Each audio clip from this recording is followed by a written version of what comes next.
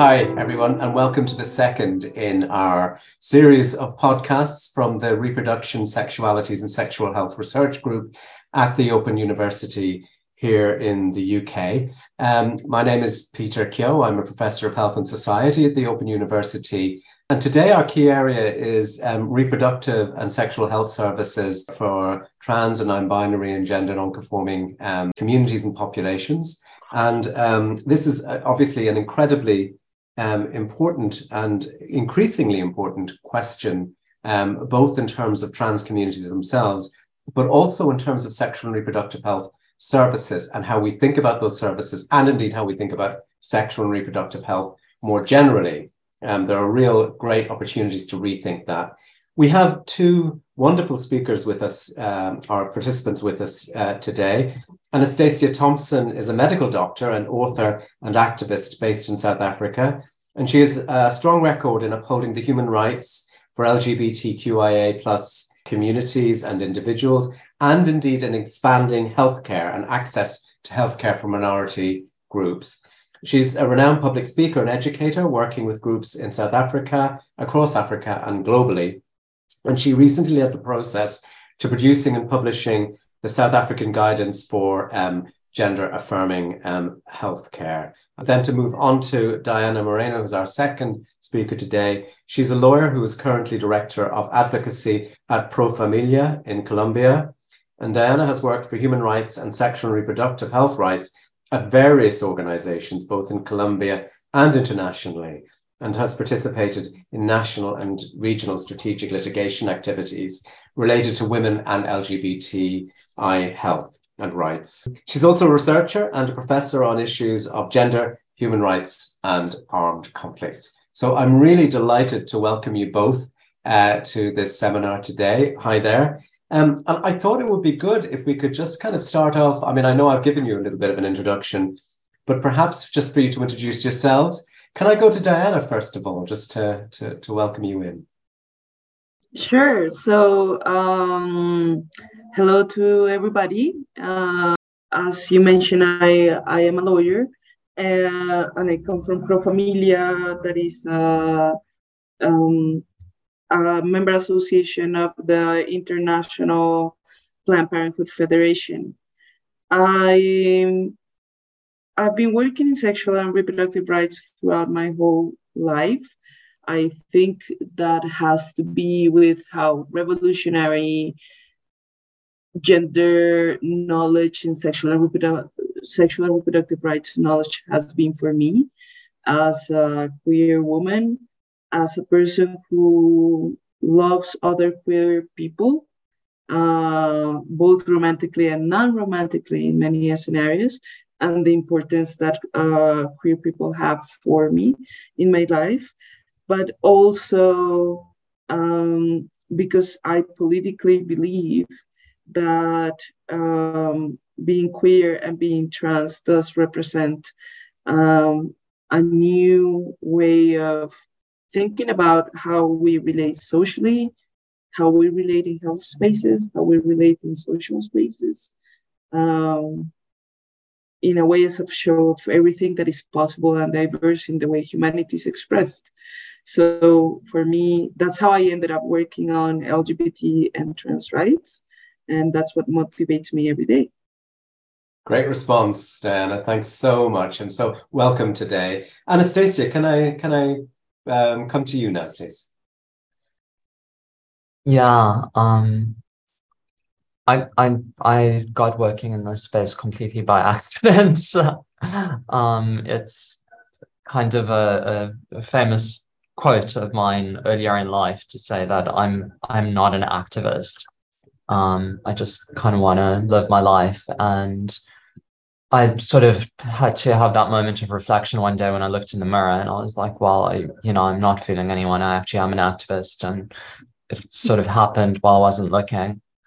And, again, I think it's just part of being in a marginalized community and having that experience. And this is, when it comes to queer folk, like, especially nowadays, we have this concept of chosen family, and your community becomes your family, and you become fiercely protective over them. And, I realized when I was trying to get access to my own healthcare, I experienced firsthand just a fraction of the trauma that other people experience in going and dealing with the medical industrial complex when they're different. And I I I had made a conscious decision. I mean, I was qualified as a medical doctor and I was looking to get on hormones, and I made such a conscious decision not to self-medicate. Not that I'd been taught how to do it, I mean, in those days I teach medical students now, but I wouldn't have even known where to look it up. But I made the decision that I wasn't going to do it. I was going to be responsible. I was going to put my trust and my care and my health in the hands of the experts, which I did. And I just got burned. And I thought, if I go through this with my white skin and my medical degree and my access to healthcare in the private sector, I thought, what happens to every other trans person? And I started, not even intentionally, but I started collecting these horrible anecdotes and stories of what had happened to people and the kind of trauma that they'd endured. And it was mostly trans folk, but it was also just queer folk of every description.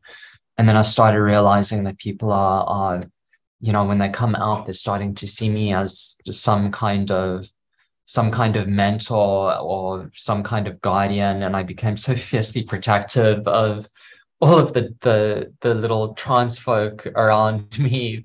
I say little, I don't mean any diminution by that. I mean people who, have found the courage to come out and to reach out, and who are still to some other degree inexperienced in navigating these spaces as an openly trans person. And from there, I just thought, like, I have to figure out a way to use all of my skills and all of my training and all of my trauma to inform something good. And yeah, it kind of happened that being at this very rare, still very rare intersection, particularly in South Africa, being both a doctor and a trans woman and someone who's various other shades of the alphabet soup, I just felt like it was the only thing to do. Never mind the right thing to do, just the only thing to do. Sorry, very long-winded answer. I'm gonna be quiet. No, I think that's a very common experience. Exactly, the kind of that it's the only thing to do. This is the kind of necessity of activism that draws us in. It's not really a choice. And thank you so much for those answers. They're very inspiring.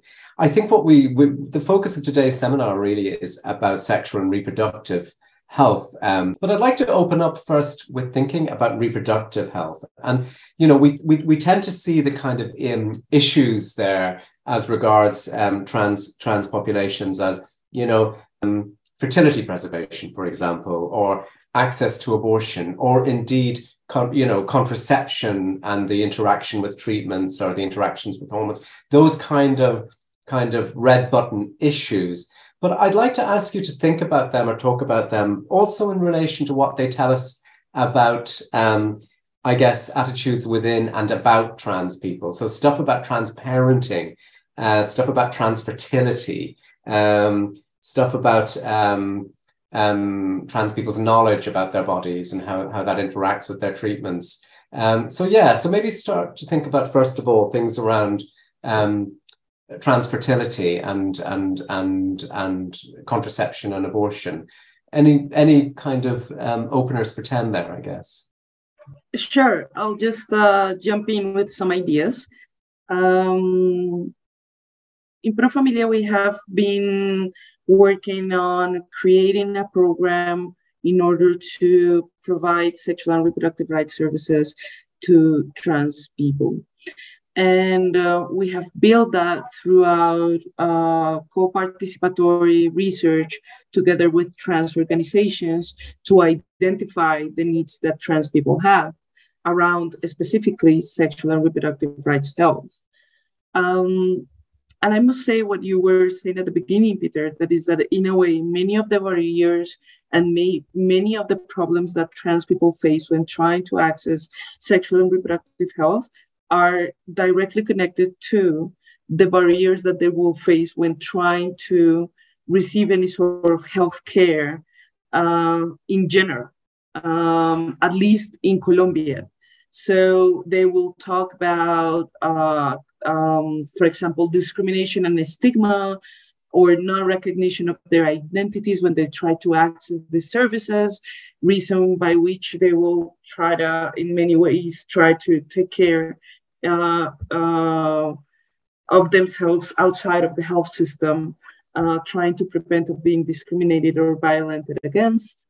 We would find a lot of lack of knowledge within health professionals around how to both treat respectfully trans patients, but also get to know technical issues around the needs of trans people when it comes to, for example, contraception, fertility, or others.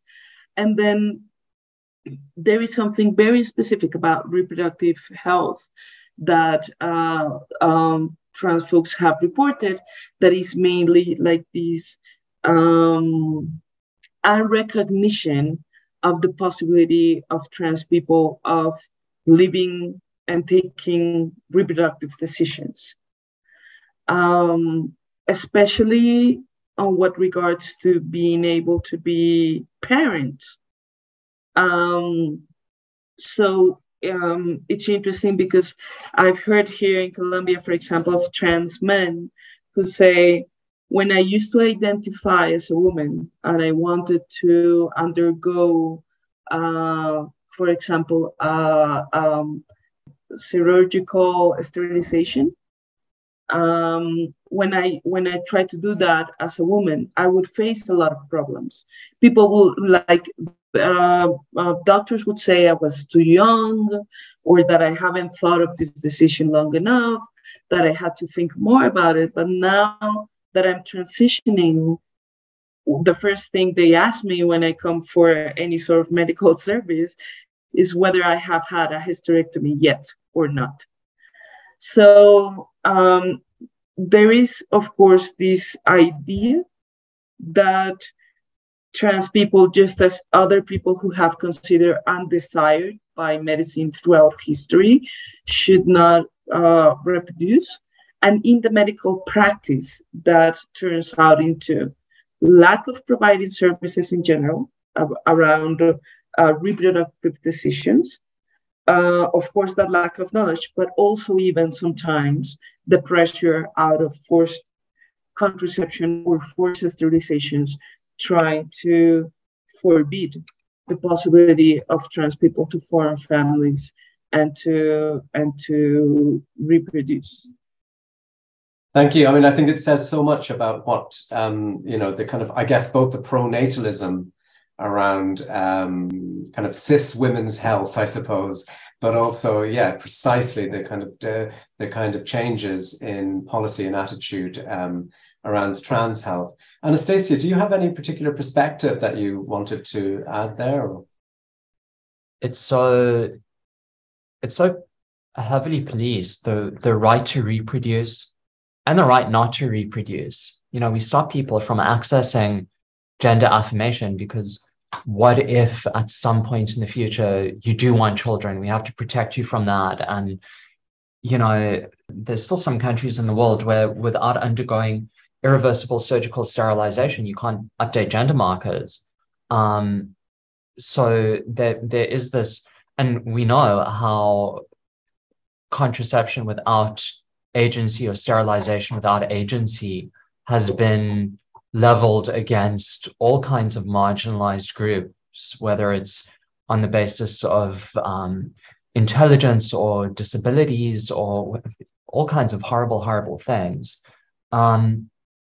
So I really want to echo those sentiments. And then the other thing is just, and I always take issue with this in healthcare, is that we we somehow have to continue to frame and conceptualize everything through a lens that is incontrovertibly cis, sexist, and heteronormative.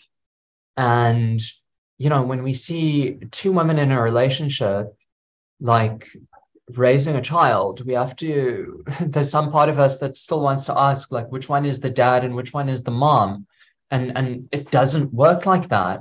When we see trans people, we almost assume, we take for granted that the best possible outcome for them is to get their body to replicate or resemble as closely as possible in form, if not in function, the body of a cisgender person.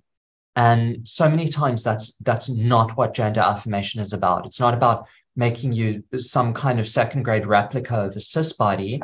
It's about making you the best version of your trans body, and the one that you're the most comfortable in, and the one that works for you. And, you know, to the extent that we disregard people's feelings when it comes to surgery and complications and whatever, you know, if we see a bottom surgery, the purpose of which in an assigned male at birth patient is just to create an orifice that can be penetrated, like, we're so missing the boat. No one asked you what you want out of it. What are your expectations in terms of pleasure and sensation and function and neurological integrity and so on. So I really don't like that when it comes to sexual health and reproductive health, which, again, we only have half of the conversation because we see people as either vessels to carry a pregnancy or vessels to create a pregnancy. And then we see the STI side of things. And that's, we limit our focus just to those two. Anything outside of that, whatever sexual or reproductive experience outside of that, we don't talk about. And, you know, we police these reproductive rights because we still think people are deviant and whatever it is. But it's all done, we try and shoehorn all of this into boxes that we already understand. So we see trans women, and now we think, all right, well, do we apply the logic of MSM? And, you know, we're trying to cram it into something that doesn't fit. Trans women are not MSM, can't treat them as such. Doesn't work like that. Can't conceptualize the ideas of fertility and reproduction and contraception in the same way as you would for cisgender folks. So we have that discussion about preserving reproductive capacity before starting on affirmation, whether it's medical or surgical. But the conversation, it's so limited in scope, and it just doesn't address all of the needs. And I think that's the problem. I think it's because you're always going to alienate folk when you're trying to force them into compartments into which they don't fit. And until we start to expand our understanding of what reproductive health means in this particular group and what sexual health means in this particular group, and we stop trying to fit everything into terms that we already understand because of our conditioning, I think that's going to be the key. And I don't have answers, but it is like, that's the platform from which I want to do the majority of my thinking. I think as ever, I think you're right to say that you don't have answers, but I think as ever, trans experiences raise questions and pose questions to all these different categories. Like the MSM one is a classic, you know, it's an epidemiological category. It emerged out of HIV, and absolutely, it does not speak to the experiences or the identities of trans women. And yet it's a very rigid epidemiological category. Similarly with notions of reproductive health as the capacity to reproduce, and kind of very little else. It is often the case that these questions are begged or thrown into high relief by trans experiences. You touched on something, Anastasia, about the sexual and reproductive health being about our reproductive capacity and indeed not getting diseases. But turning that on its head, pleasure-based approaches to reproductive and sexual health. I mean, these are marginal. I mean, I think that reproductive health practitioners do talk about pleasure-based approaches, but actually in real life, they're very, very marginal discourses and practices, both in terms of promoters and clinicians. Again, what do you think, for example, within a trans context, would a pleasure-based approach to sexual and reproductive health look like? What is pleasure? What would it look like? Any thoughts? Wow. Yeah, the mind just boggles when you start to, because we're so threatened by it. We're so threatened by the thought of like a trans person being comfortable with their body or their genitalia or experiencing sexual pleasure that we start to call into question the validity of their lived experience. I mean, how gross is that? It's shameful. And I mean, I think it's a very exciting kind of field to start talking about, because there's been no work done, and there's so much scope for all of the researchers and the scientists and the data collectors amongst us. Like, we can have a field day with this. We can start to define our own terms and new experiences and ideas that have never been conceptualized before. And I really do. I think it is a field full of promise and opportunity. And I think people are like blazing and don't get me wrong. I mean, trans people have been out there like low-key undercover enjoying their bodies for decades. They just had the good sense not to tell their doctors about it, because they knew that we'd try and take those bodies away from them if they did. So a lot of this just hasn't been documented, and it's been taboo to speak about it.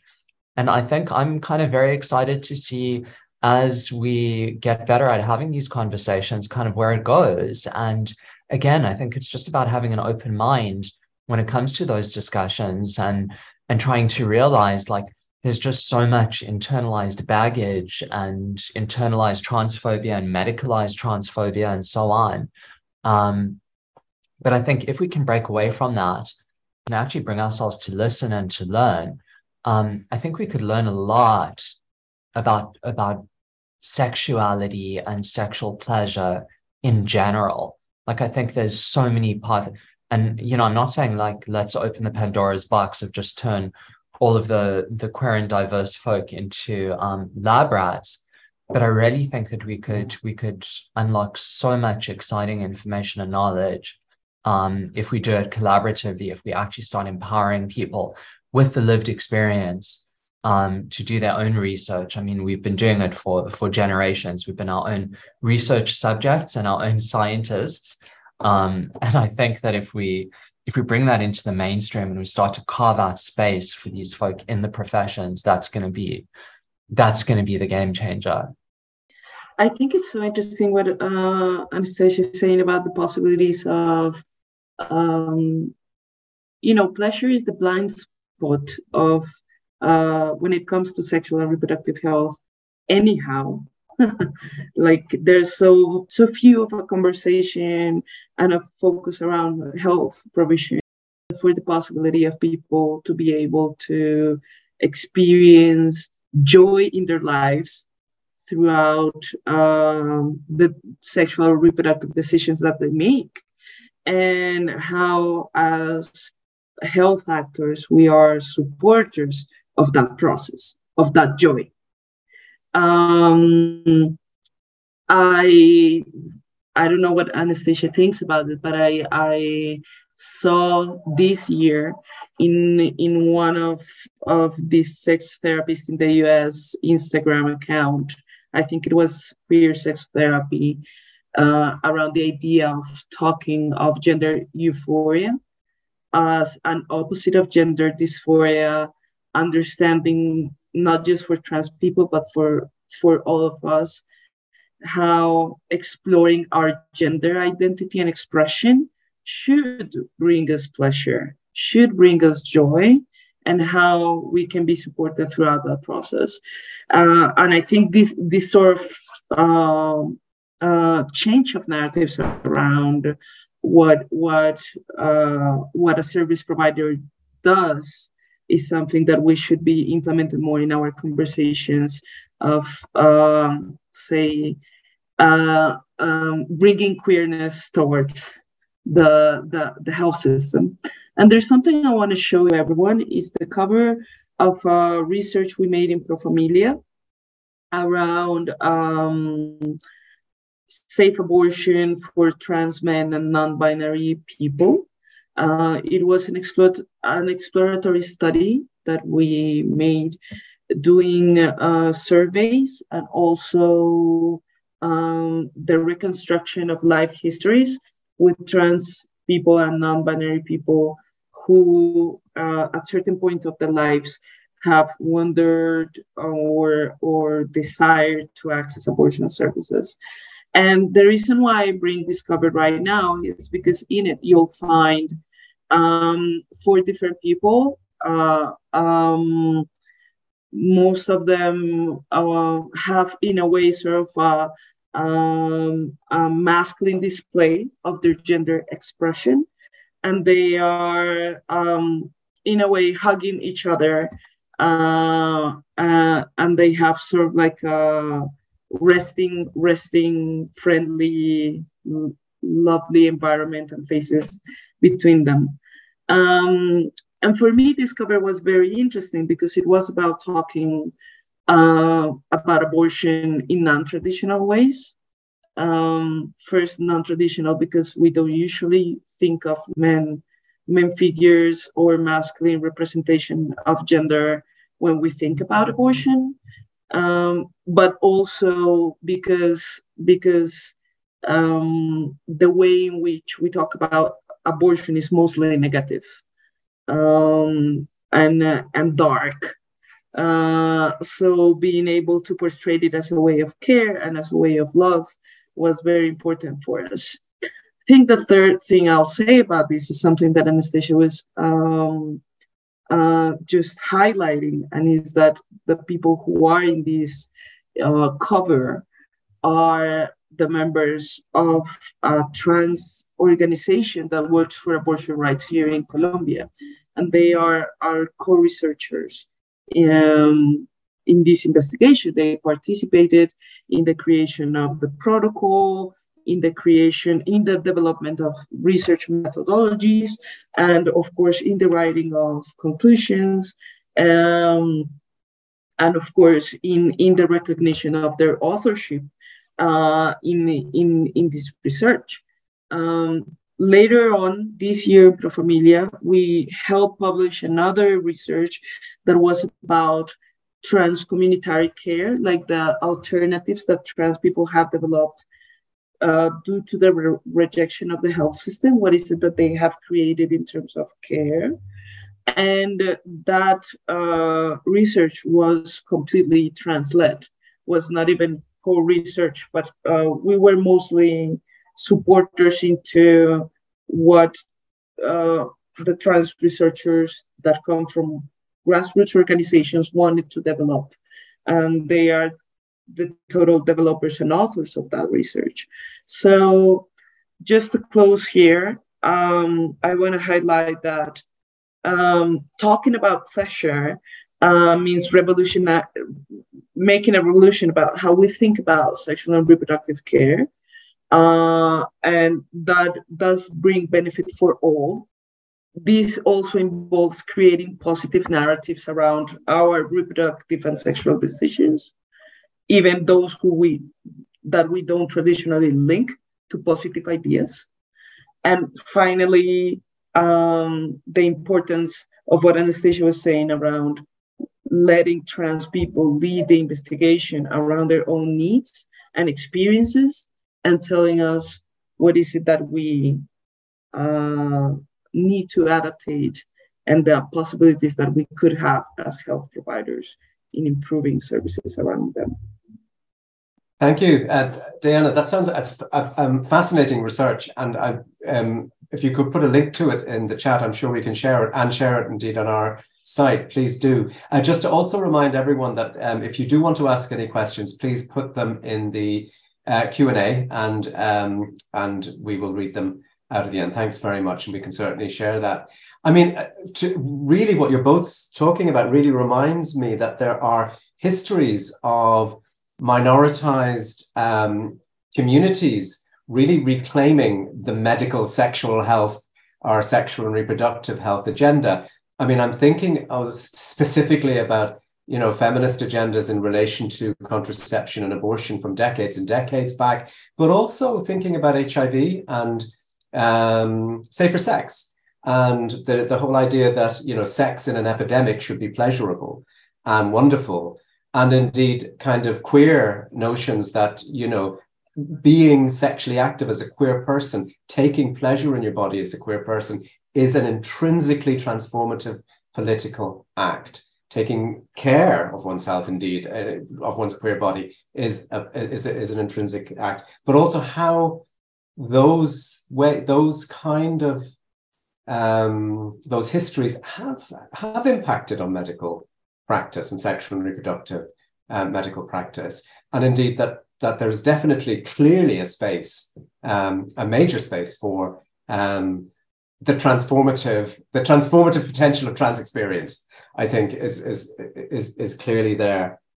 I want to move on to ask you about the kind of what you think about the kind of futures of clinical services for trans communities are.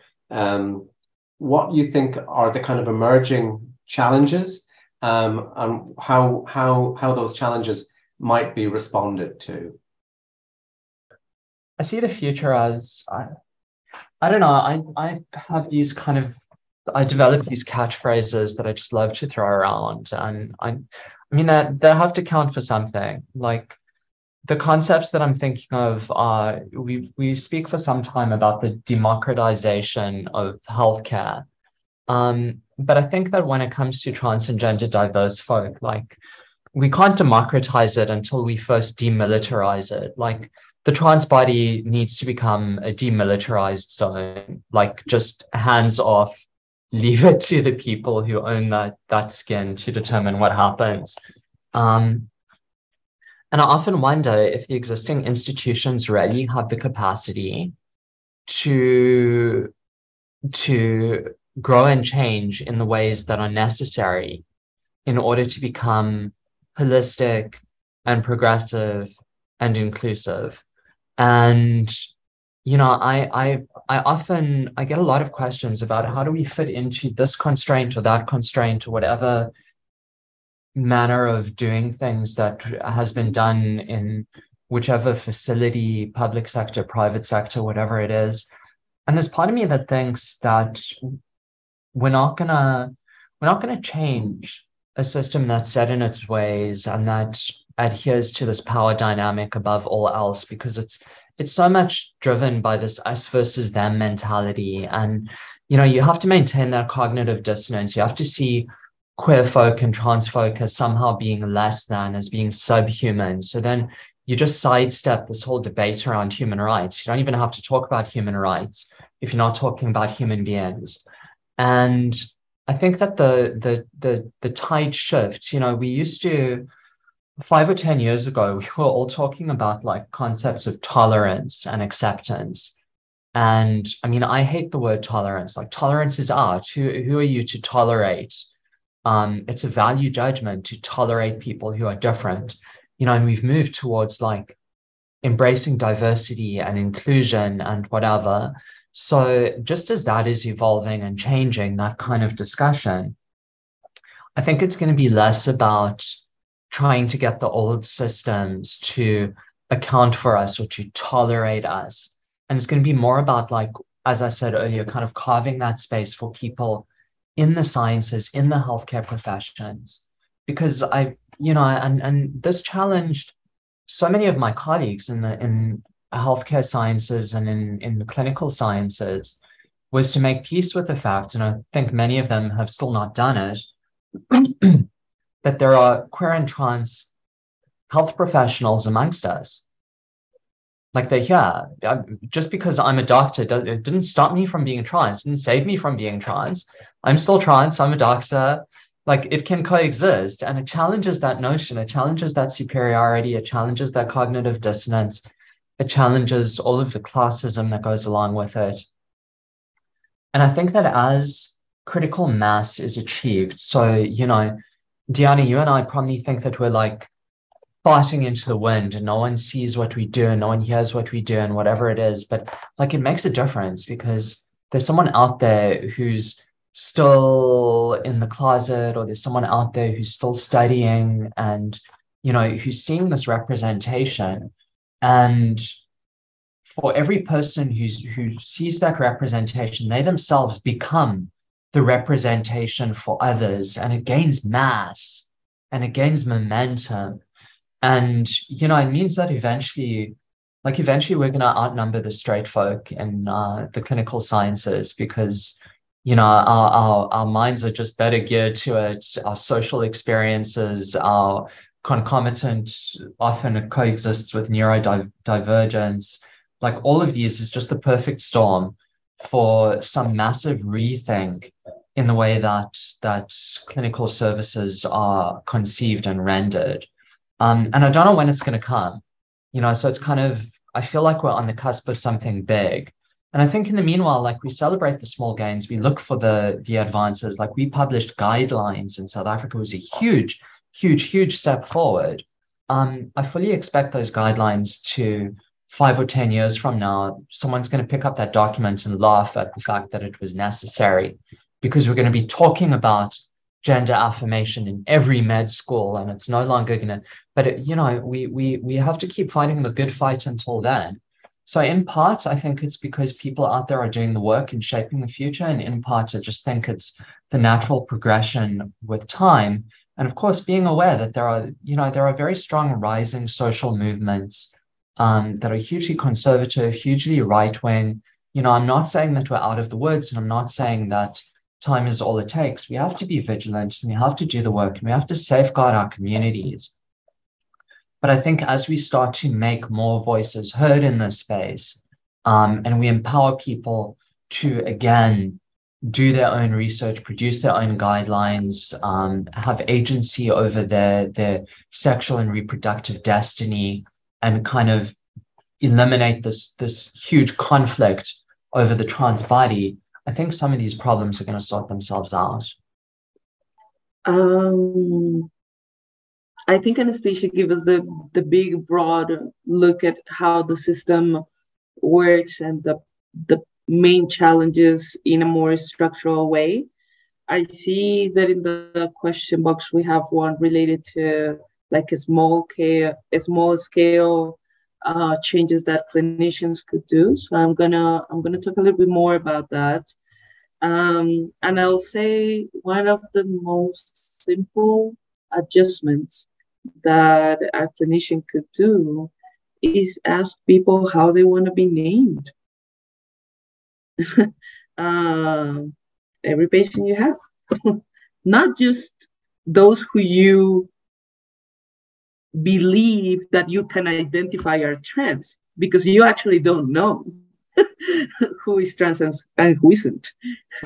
And there are also other sort of naming opportunities or naming necessities that people that are cisgender do have as well. But ask everyone, hi, how are you? Welcome. How would you like me to name you? My name is blah, my pronouns are blah, and respect the name and pronouns that they give you. One thing that is very interesting that I know it's a challenge for providers is that many times our health systems, information or data systems are structured to only recognize legal names. So it's a challenge for those who are providing services to understand how they can relate to the name the person is identifying with. So, for example, in Colombia, we have that dilemma. And what we do is that we did a small modification within our medical records so that we could have both variables, how you want to be named and your legal name. In that way, we could push whatever authorizations for payments or other requirements that the system might need. Can use the legal name, but you would always recognize the person by their identity name throughout the service. And if you are just a provider that does not have any sort of influence in the data system of your organization or health center, you can mainly just ask the patient and use that name. But if you do have certain sort of influence on the data system, please be aware that you can actually change it in the medical records in a way that would allow not just for everyone in the chain of attention to be able to recognize that name, and you would just have to ask it one time at the entry point at the main first contact.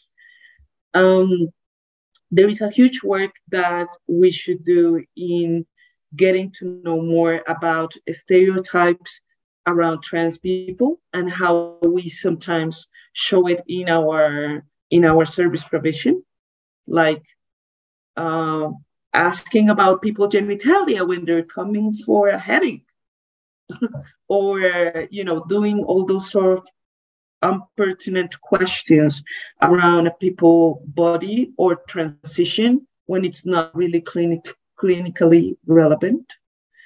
And depending on your specialty or area of expertise, see whether there are certain modifications that you'll need to do in order to provide a better care.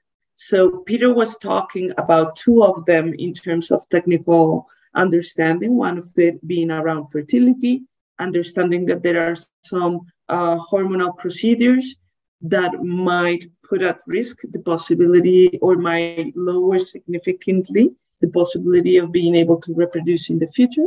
So how we make sure that trans folks do know that that is a risk that they might face, and whether they want to take certain decisions around either their hormone therapy or their fertility on time in order to be able to keep the possibility of reproducing in the future, if that's what they wish. And in contraception, what we identified actually in the research that I just showed you is that there is less knowledge about, at least in Colombia, there is less knowledge about contraception methods for trans folks and non-binary people. There is less knowledge for them than there is for cisgender people. And there is a lot of confusion around whether maybe just taking, for example, testosterone might protect you from pregnancy, for which it might be that many people who do not want a pregnancy are not using contraceptive methods. And then we need to know a little bit more about the relationship between the hormones that contraceptive methods have and the hormone therapy reassignment or reaffirmation, for which unfortunately we don't have enough research. If you are in a university, please do more research and do it being trans-led, just Anastasia was saying. But what is understood is better to recommend non-hormonal contraception methods for many folks who do want to continue their hormone treatment. Abortion is mainly the same when it comes to how the procedures are made, the level of pills or medicaments that you provide or the techniques, but it's not the same when it comes to the support. Many folks will have questions around how pregnancy makes them feel under transit. Many of our infrastructure around abortion services is created mainly for cisgender women. Colors, the way we're used to treat patients, the way we're used to name them. So how we can transform it in a way that it might be more gender neutral, inclusive, or trans men inclusive. And I will finally like to say two last things on general recommendations.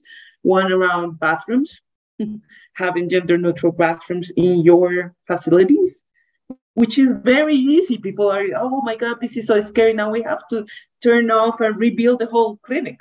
But just remember, it is highly probable that the bathroom that you have in your house is gender neutral. So that's all you need. That's all you need. So you are probably going to be able to adapt what you need for having gender neutral bathrooms in your clinics. And finally, within our health systems, there are many ways in which the coding of what we treat and the procedures are also linked by gender. So many times our health systems don't understand that there is a man coming for a cytology or a woman coming for a vasectomy.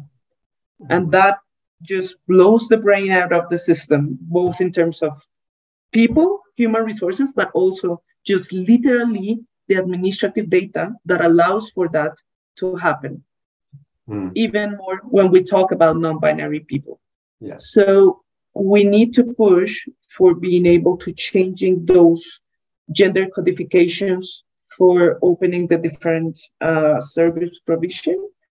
But until we are able to reach that, what clinicians can do is that they can treat the person the whole time with the gender and name and identification that they have according to their gender experience, and then trick the system, filling in the spaces that they need in order for people to actually receive services. Why? Because in many places in the world, we see that, for example, where trans men go for a cytology, they are denied the whole service because the system does not understand that a man can have that service, right? So please adequate your ways into actually allowing people having access to healthcare. And that's something that a clinician can do. I think you speak to so many different points that are actually relevant in the UK as well, in terms of record keeping, in terms of gender markers, in terms of the appropriateness of services, or the kind of the degendering specifically of a lot of sexual health services. Anastasia, have you got any thoughts on that question? Yeah, I mean, I'm gonna echo a lot of what's already been said. You know, I'm moved into our little practice, which I'm now running. But I moved in here 3 and a bit years ago, and you know, I was like, we've got to overhaul the intake forms. And there was a little bit of pushback, you know, because I was like, we need to ask people pronouns. And there was the sentiment of, well, won't we upset the little old ladies who, you know, won't they get offended? But we did it. We didn't put the word pronoun on our form, but we said, how should we address you? And we've got boxes for she, her, he, him, they, them. And then we say something else, and we leave, I know, believe it or not, we leave a blank space, and the world didn't end. And the little old ladies didn't get upset. No one got confused. We asked people what name they prefer us to use. And I have all kinds of people filling in that field. Like I have people filling in nicknames or middle names or whatever. So, you know, we always have this thing of like, if we make a space more accessible to the diverse, won't we be alienating like everyone else? No, you don't. You make them more comfortable as well. So, you know, and I've had so much feedback saying just like, you know, I feel seen, or I feel valid, or a form's never asked me that, or, you know, even from people outside of the community to say, oh, it's so progressive. We don't collect information about, we don't have a box for sex or gender, because the metrics that we use for that make no sense. You're going to tick a box that says M or F, and it's going to tell me what? Not what organs you have, not what cancers you're at risk for, it's not going to give me any information. The kind of clinical information I want, I have to elicit from you in a sensitive conversation with you on a one-on-one basis. So we don't collect useless data that doesn't really serve a purpose. We don't ask questions for the sake of just being invasive or satisfying our curiosity. And things have worked out pretty well here. I mean, in addition to that, and in addition to the discussion around the restrooms and whatever else, we just signal to people that this is kind of a safe space. You know, we put the words LGBTQIA plus friendly on our website, on our Google listing. You know, I've got I sit here at my desk with my 3 flags sitting on the desk. You know, and I realize that I'm privileged that I can actually do this and not be jeopardizing my own sense of security or safety, but I do it.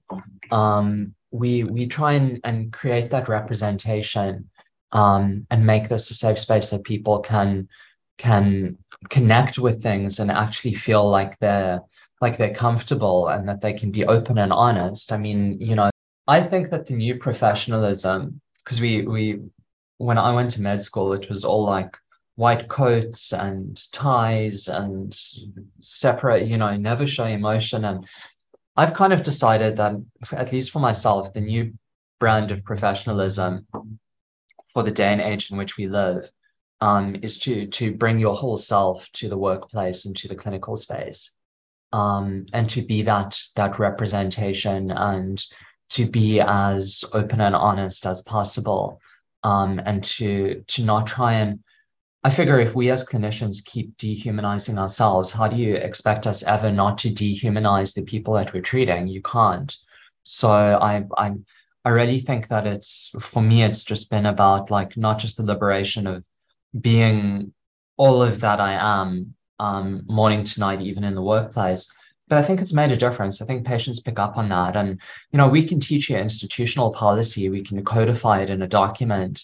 But I think that there's just a je ne sais quoi that comes through when you start putting people in the space and you start celebrating their identity, that, all of it, and the forms are wonderful and the restrooms are wonderful. We should have all of it. But there's just something else special that happens when you start celebrating people instead of suppressing them. And that energy cannot be denied, and it makes a huge difference. So that's the only thing that I'm going to add on to the already incredible suggestions that Diana made. So drawing people into the space and celebrating them. I think that's that's actually a wonderful way to finish, because I'm suddenly aware that we are just about out of time, folks.